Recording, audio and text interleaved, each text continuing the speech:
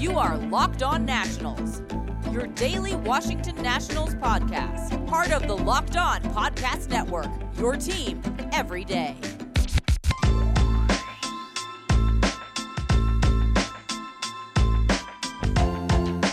Hello, everybody. Josh Neighbors here on the Locked On Nationals podcast. Today's show is brought to you by Spotify Green Room. You guys know the deal. If you have not signed up for Spotify Green Room yet, you are missing out on so much fun conversing, interacting, and talking with your favorite friends, podcast hosts, writers, athletes, and more. Download Spotify Green Room today. On today's show, part two of my conversation with Matt Weyrich of NBC Sports Washington, we look at the rest of the Nationals draft beyond the first round. And then we take a look at the team as it is constituted right now. We discuss Jon Lester. We discuss what moves the Nationals can make, and also really how close to contention are the Nats right now in the National League East and the National League as a whole. All that coming up on today's show.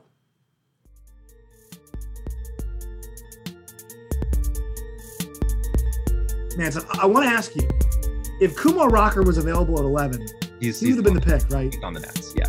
No doubt in my mind. I mean, the Nationals were kind of seeing the floor for him, but I never thought, I 100% expected the Mets to take Rocker if he was there, so I never expected the Nationals to get him, which is funny because if the Nats had lost 2 more games last year, they would have had the 6th pick.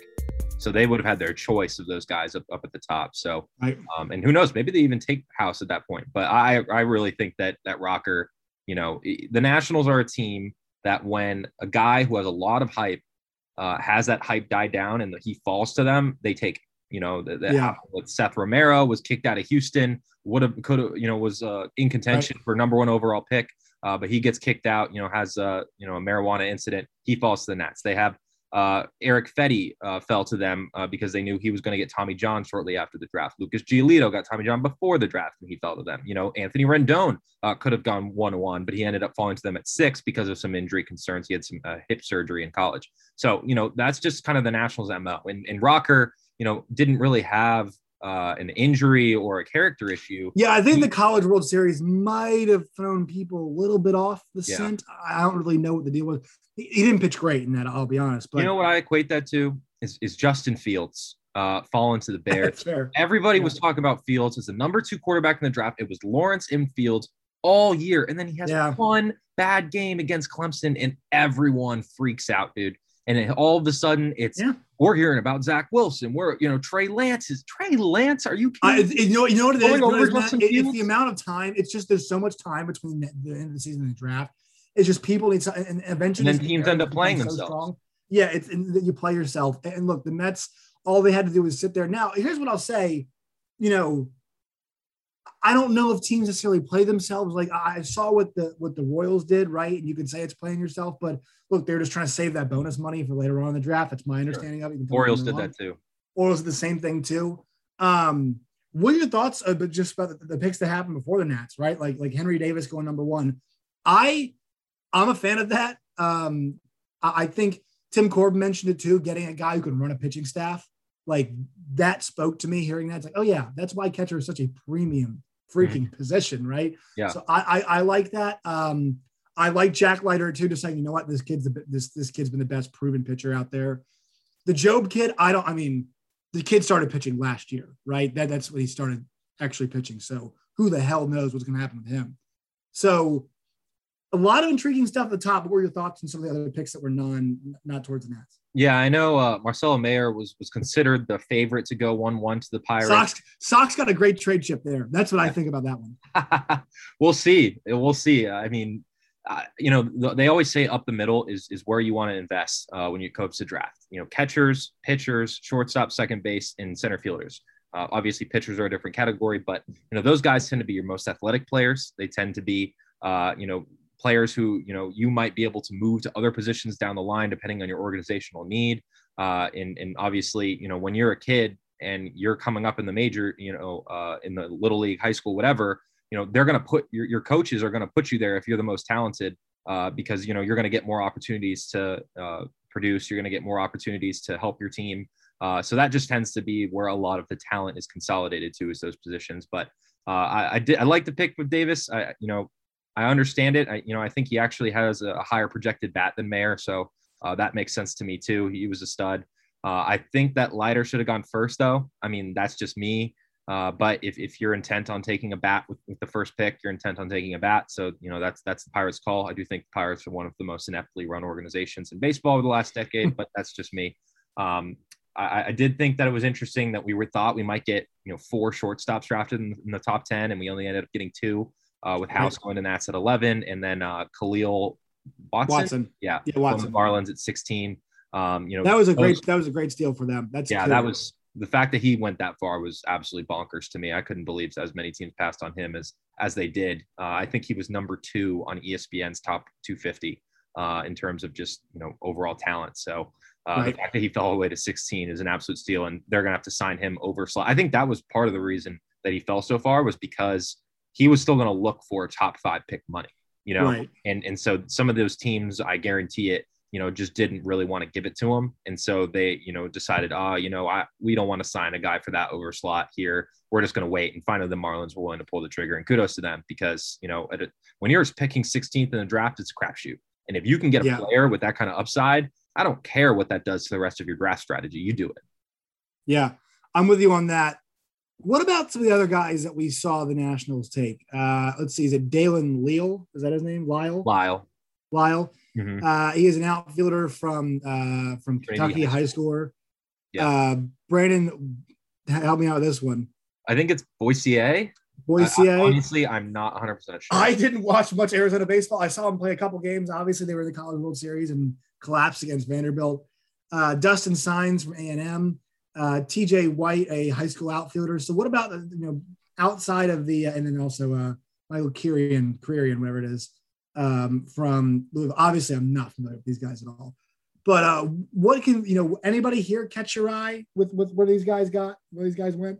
Yeah, I did think it was interesting that they only selected 3 pitchers in the top 10, and 2 of them, Will Frizzle and Michael Kirian, project long-term as relievers.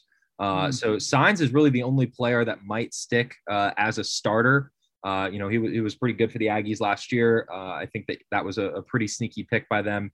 Dalen Lyle, he stood out the most to me. Obviously, he's a second-round pick, so you like to have first-round upside in your second-round picks if you can get him, and he is definitely a guy who fits that bill. Won the Rawlings Player of the Year award this past year as the undisputed top high schooler in the country. So that's a pretty cool accolade for him. And he's a guy who doesn't hit for a ton of power, but his hit tool is considered amazing. I was looking at the stats yesterday at 550 as a senior, had 18 home runs and 19 singles, which those home run, that pace probably isn't going to last over his career. But in 160 at-bats, he struck out only 7 times.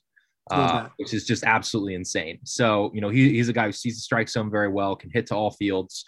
You really love that hit tool. The only thing is his as a fielder, they're not really sure if he can stay in center field. That's what he's been playing in high school, but he probably will end up being a corner outfielder. Apparently his instincts aren't as great as far as the fielding goes. So he might just be an all or nothing hitter. But the Nationals need bats in their system. And so I think going with the, 2 guys who really have high potential bats, even if they are high schoolers, just kind of stock that side of your farm system. I think that was definitely the right way to go. Today's Locked On Nationals podcast is brought to you by our friends at Freshly. Dinner time can be chaotic, but with Freshly, it's easy. Their chefs take care of your meals a few nights a week, and they take the pressure off you. We're trying to get in shape and eat right. Freshly can help. Their delicious meals are designed by nutritionists and cooked by chefs, making it easier to eat better. Stressed? Tired? Just don't feel like cooking food that's fast. They've got fast food that's fast, not fast food. It does not have to be, you cooking at this point. They will take care of it for you. Right now, go to Freshly.com. They're offering our listeners $40 off your first 2 orders when you go to Freshly.com/LockedOnMLB. Stop stressing about dinner.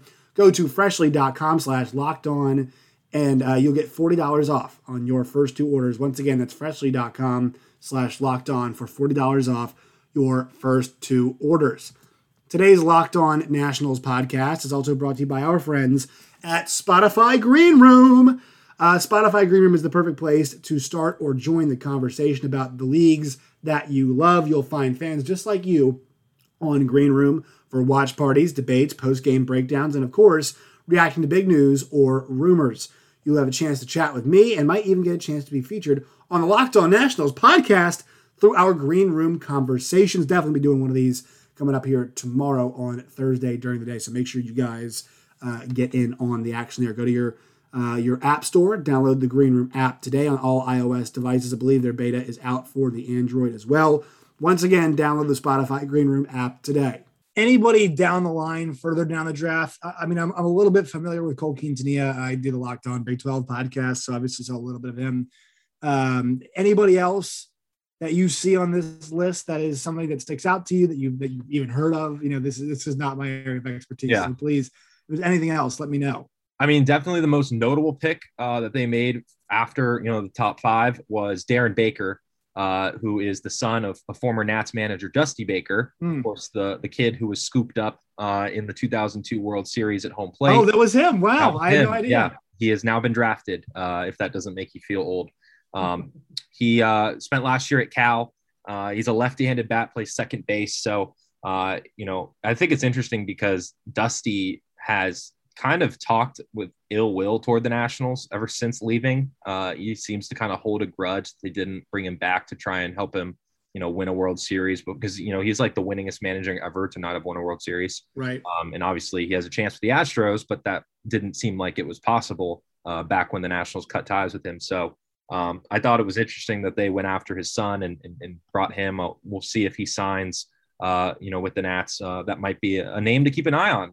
Obviously Dusty played for a long time in that middle of that famed Dodgers infield for a long time. So I think that's probably the most notable pick. But overall, the class, after that top 10, they only go 3 pitchers in the top 10. But from then on, they only select 2 position players or 3 position players from the rest of the way. So they really went back end with the pitchers, which, like, Chris Klein said, or I said earlier that he said, they didn't see the top end pitchers there that they might have seen in drafts past, but he said that the pitching depth in this draft was better than the hitting depth. So that this kind of shows, all the way through that they really like some of these guys toward the back end, and, maybe they think that they can hit on them. We'll see.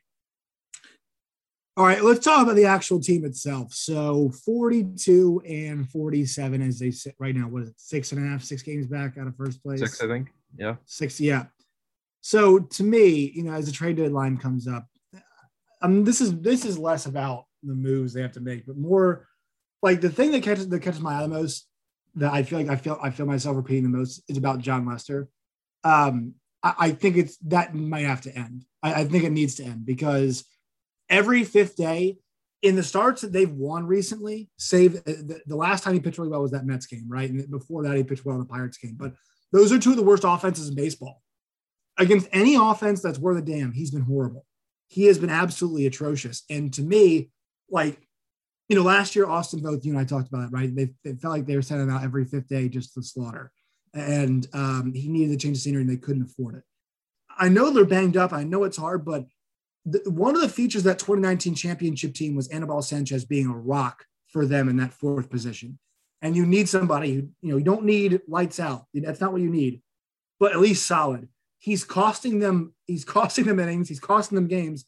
The bullpen has to be in action every single time he pitches. And to me, he's not strong enough to remain in the rotation. A lot of people I talk to say, look, when's this coming? The end's got to be coming soon, because how many more times can you toss him out there and have him go not even 3 innings, right? Not even 4 innings. It's to me, that is a definite issue every 5th day. Yeah, stay tuned, because I will have a story on this exact topic a little bit Wow, later. We're in sync, Matt. Yeah, well, I'll be diving into that topic for sure. But just to kind of give you an overall sense of where they're at, the Nats are going to have to make a decision with him at some point, because Joe Ross is only expected to miss 1 start. He's on the injured list right now. He should be activated within the first couple of days after the All-Star break, and Steven Strasburg shouldn't be too far behind. I'm expecting him to rejoin that Nats rotation within 2 weeks of the All-Star break. So at a certain point, they are going to have to decide who gets cut, because they're obviously going to have, Strasburg, Scherzer, and Corbin at the top, and then you have Fedde, Ross, and Lester. And between those three right now, I think Lester is, like you said, the most obvious choice to get cut. He'll probably be on the team to start the second half.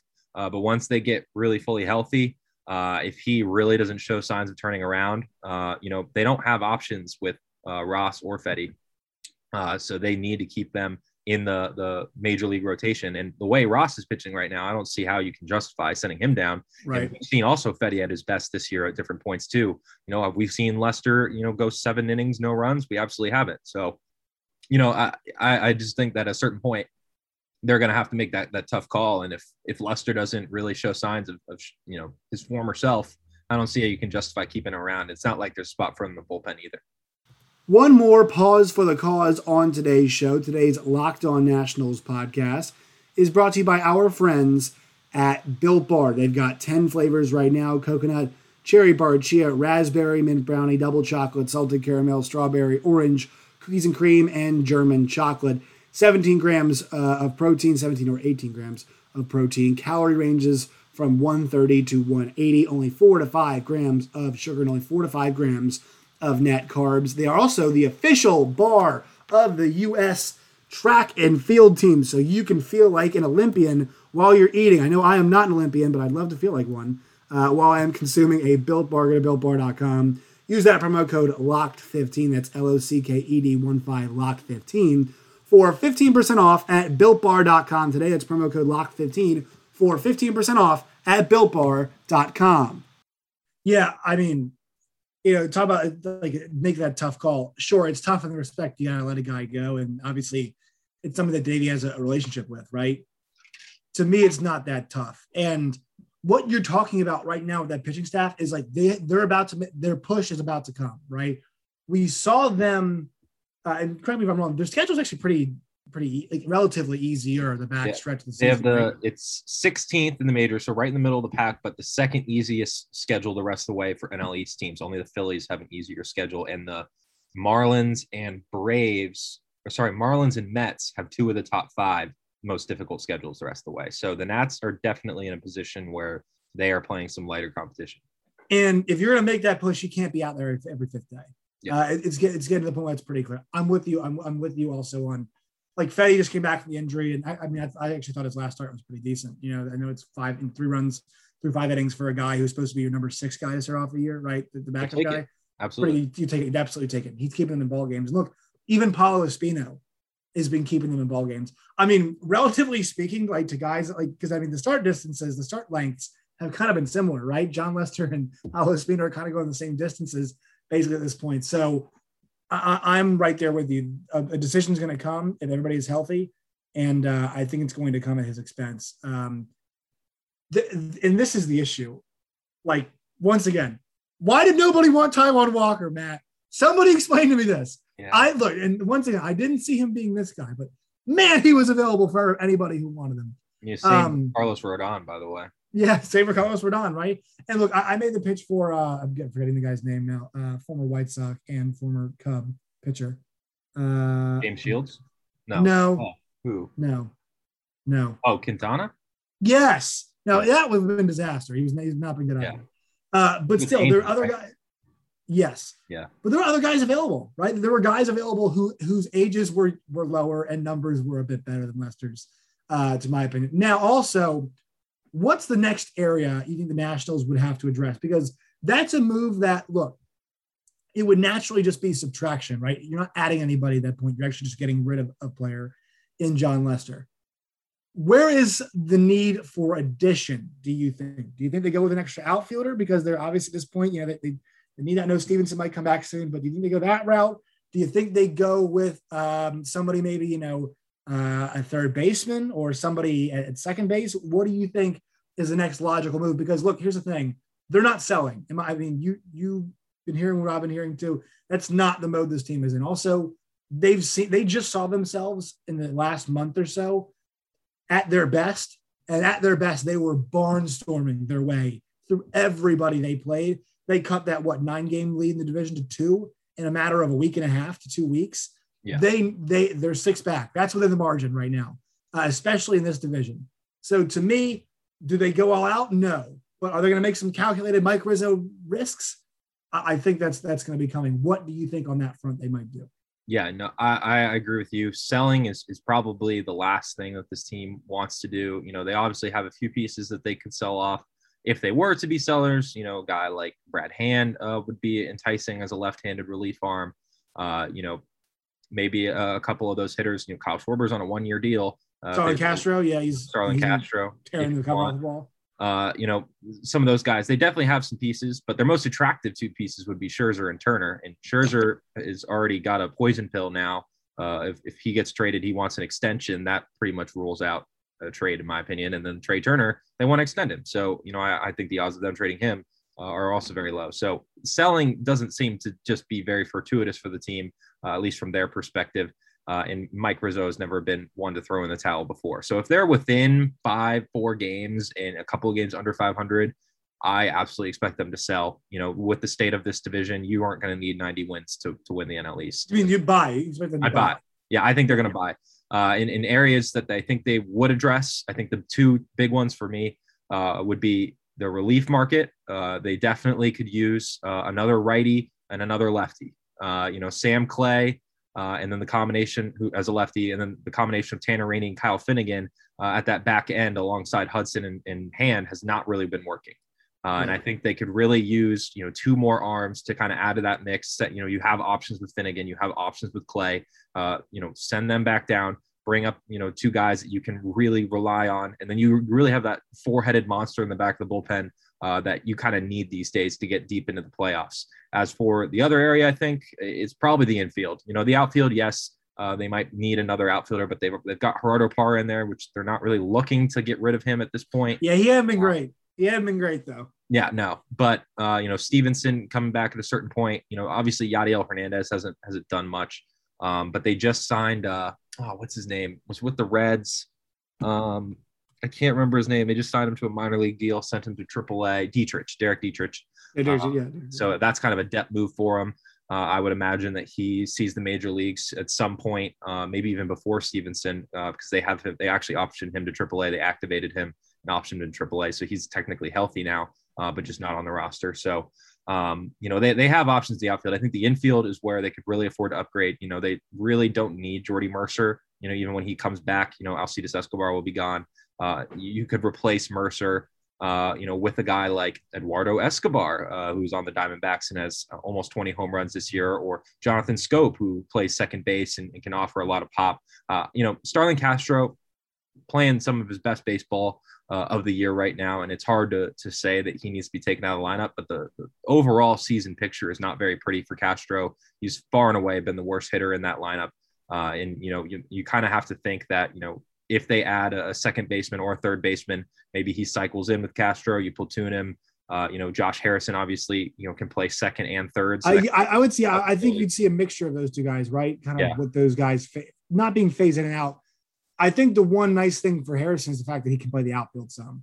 Yeah. So that might actually give you some flexibility in that respect, that maybe you could bump Harrison to left field as long as Schwarber's out. You could slide Castro to second or third, whatever you want to do, and then put in the second baseman right there. Exactly. I don't think they're going to go for a guy like Chris Bryant, you know, somebody who A, would cost prospects that they don't have, and B, you know, be a rental at an extraordinary price. It's just not really the way Mike Rizzo's operated. Somebody like Eduardo Escobar or Jonathan Scope, to me, you know, are guys that don't command an everyday presence in the lineup, but certainly would be really useful tools for Davey Martinez to kind of fill out that lineup and just make it a little bit longer.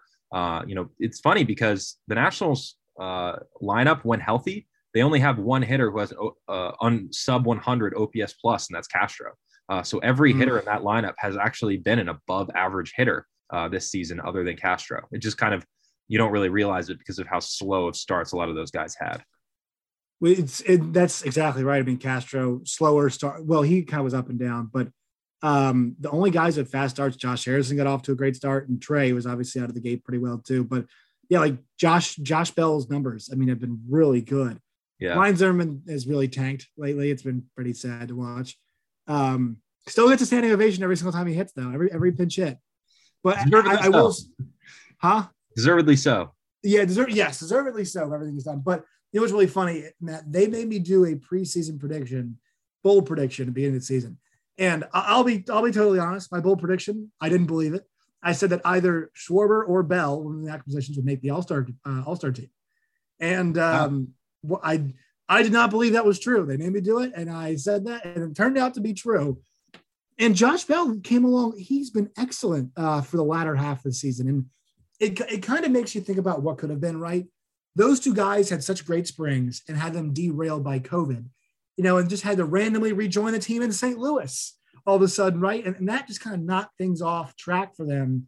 And those guys have really come around. And I feel like we haven't talked about that enough because those two guys, well, Schwarber, obviously, but I think more Josh Bell, such a big reason why the Nationals are still competitive right now is that he has been somebody that ever since the COVID stuff has been able to get back on track, right? He's been there basically every single time, every day, every time I needed him, he's been available. He's been there. So, I think maybe some people were thinking, oh no, the Nats might have to figure something out here at first base as Zimmerman starts declining like this and Bell doesn't pick it up. But no, he's been really strong. So I do think they're one of those simpler moves away. To me, the issue of them is they just got to get healthy. They have been so ravaged by injuries. I mean, the fact that Alcides Escobar has been leading off and playing shortstop for them. Like, how many teams in the league this year have had to deal with stuff like where Yadiel Hernandez, right? Or Alex Avila playing second base and then hurts himself playing second base, right? I mean, this team has been so snake bitten with injuries. I know it sounds like an excuse. They've done an okay job battling through it, but it just kind of it showed you why this team was not poorly constructed, but it wasn't deep at all. Like this team really lacked depth, I thought, coming into the year. And that's where teams like the Mets, teams like the Dodgers, teams like the Padres, teams like the Giants, I mean, those teams are built with depth. And that's why they're so successful. The Mets are a great example. Jonathan VR being available there for them to use. Kevin Pillar, another guy. Those were not supposed to be two everyday guys. They've become that, and they have excelled in those spots. So I think it just speaks to how much depth you need. And if you're not willing sometimes to spend on that depth, it's going to put you in a tough spot, especially in a weird season like this where the guys aren't, it still kind of feels like we're in a weird season coming off the heels of last year. Yeah, the Nationals' depth, honestly, since like 2015 hasn't been good. And that's just kind of been their MO is, they're a stars and scrubs type team. In order for them to play at their best players have to be at their best. And we saw what that looks like when it's all going together in 2019. And we've seen several instances of what it looks like when it's not. 2018 is Davies' first season with the Nats. They were snake bitten by injuries that year. They were, missed Strasburg for a good chunk of time, missed several bats in their lineup. Harper had an injury that year too, or no, Harper was ineffective that year. Yeah. Which, like I said, they need their best players to be at their best. And Harper was just kind of meh. So overall, it really, this team, we knew that the depth wasn't there coming in. We knew that they had to have guys like Strasburg and Soto really carrying this team. And, to this point, they really haven't. And obviously surprise performances from guys like Schwarber have been really good to see. And Josh Bell has turned out to be a pretty good find for the Nats too. Overall, like you said before, in June, we saw what this team was like at its best. This team can win. They can beat good teams too. They weren't just beating up on a bunch of bottom feeders during that stretch. Like, they took 3 or 4 against the Mets. They split series with the Rays. They were banged up instead of taking 3 or 4 from San Diego. Yeah. I mean, exactly. They were right there. And obviously where they are right now, they're 5 games under 500. It's actually the first time since 2011 that the Nats are under 500 at the All-Star break, which is pretty crazy to think about. But we knew that this stretch leading the All-Star break was going to be tough. I mean, they played the Padres, they played the Dodgers, and they played the Giants. I mean, that's the NOS gauntlet right there. And they were playing some tough teams before that. And obviously the injuries just really started to pile up and they almost limped into the All-Star break. But after this, break, they got 3 against the Padres to kick off the second half. And then they play 6 straight series against teams with losing records. So, that right there is going to be an opportunity for them to really show, okay, we're back healthy. Maybe they get a couple more reinforcements back. If the bullpen can settle down, can they really, go on a run here and pull back to within shouting distance of the Mets to the point where you can really believe that they can actually go on and win the division? It would be crazy. I feel like if the Nats do win the division, it'll be like they don't take first place until the last 2 weeks of the year. So They never really hold first place until the very end.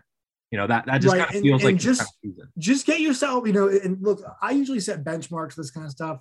By the end of August, you'd like to be within 2 to 3 games, right? And that's basically, if anybody watches Formula One out there, there's a lot of new fans. That's overtake mode. That's what they call DRS range in Formula One. But I will say this, Matt, the Acuna injury really takes out, it feels like it takes all of the wind out of the Braves' sails. They're playing some decent baseball. Are we really afraid of the Phillies? No. Are you really? No, they don't scare me at all. They're not a second half team. And then no, they're not. And then I'm totally blanking on the Marlins, right? So the Marlins are not a team that we think. No, I do think the Marlins are a couple years away from being very, very good. Actually, maybe even fewer than a couple years. What's really funny? They need a couple bats in their lineup. Yes, but what's really funny is that I was thinking, the Marlins, they might want to take this thing slow because they might not be able to contend for a little while. They might be able to contend a lot quicker. With the state of the other teams in the division right now, it's going to be, nobody's doing really particularly well. So they might be a lot closer than we thought. But yeah, look, the Mets have been vulnerable, not healthy, but still vulnerable. Now they're healthy. Let's see what happens with them. But the Nats, it's kind of one of those go 1-0 every day type things, the cliche. But like, if you're really in a position, if you focus on yourself, to definitely catch them. Do not look up.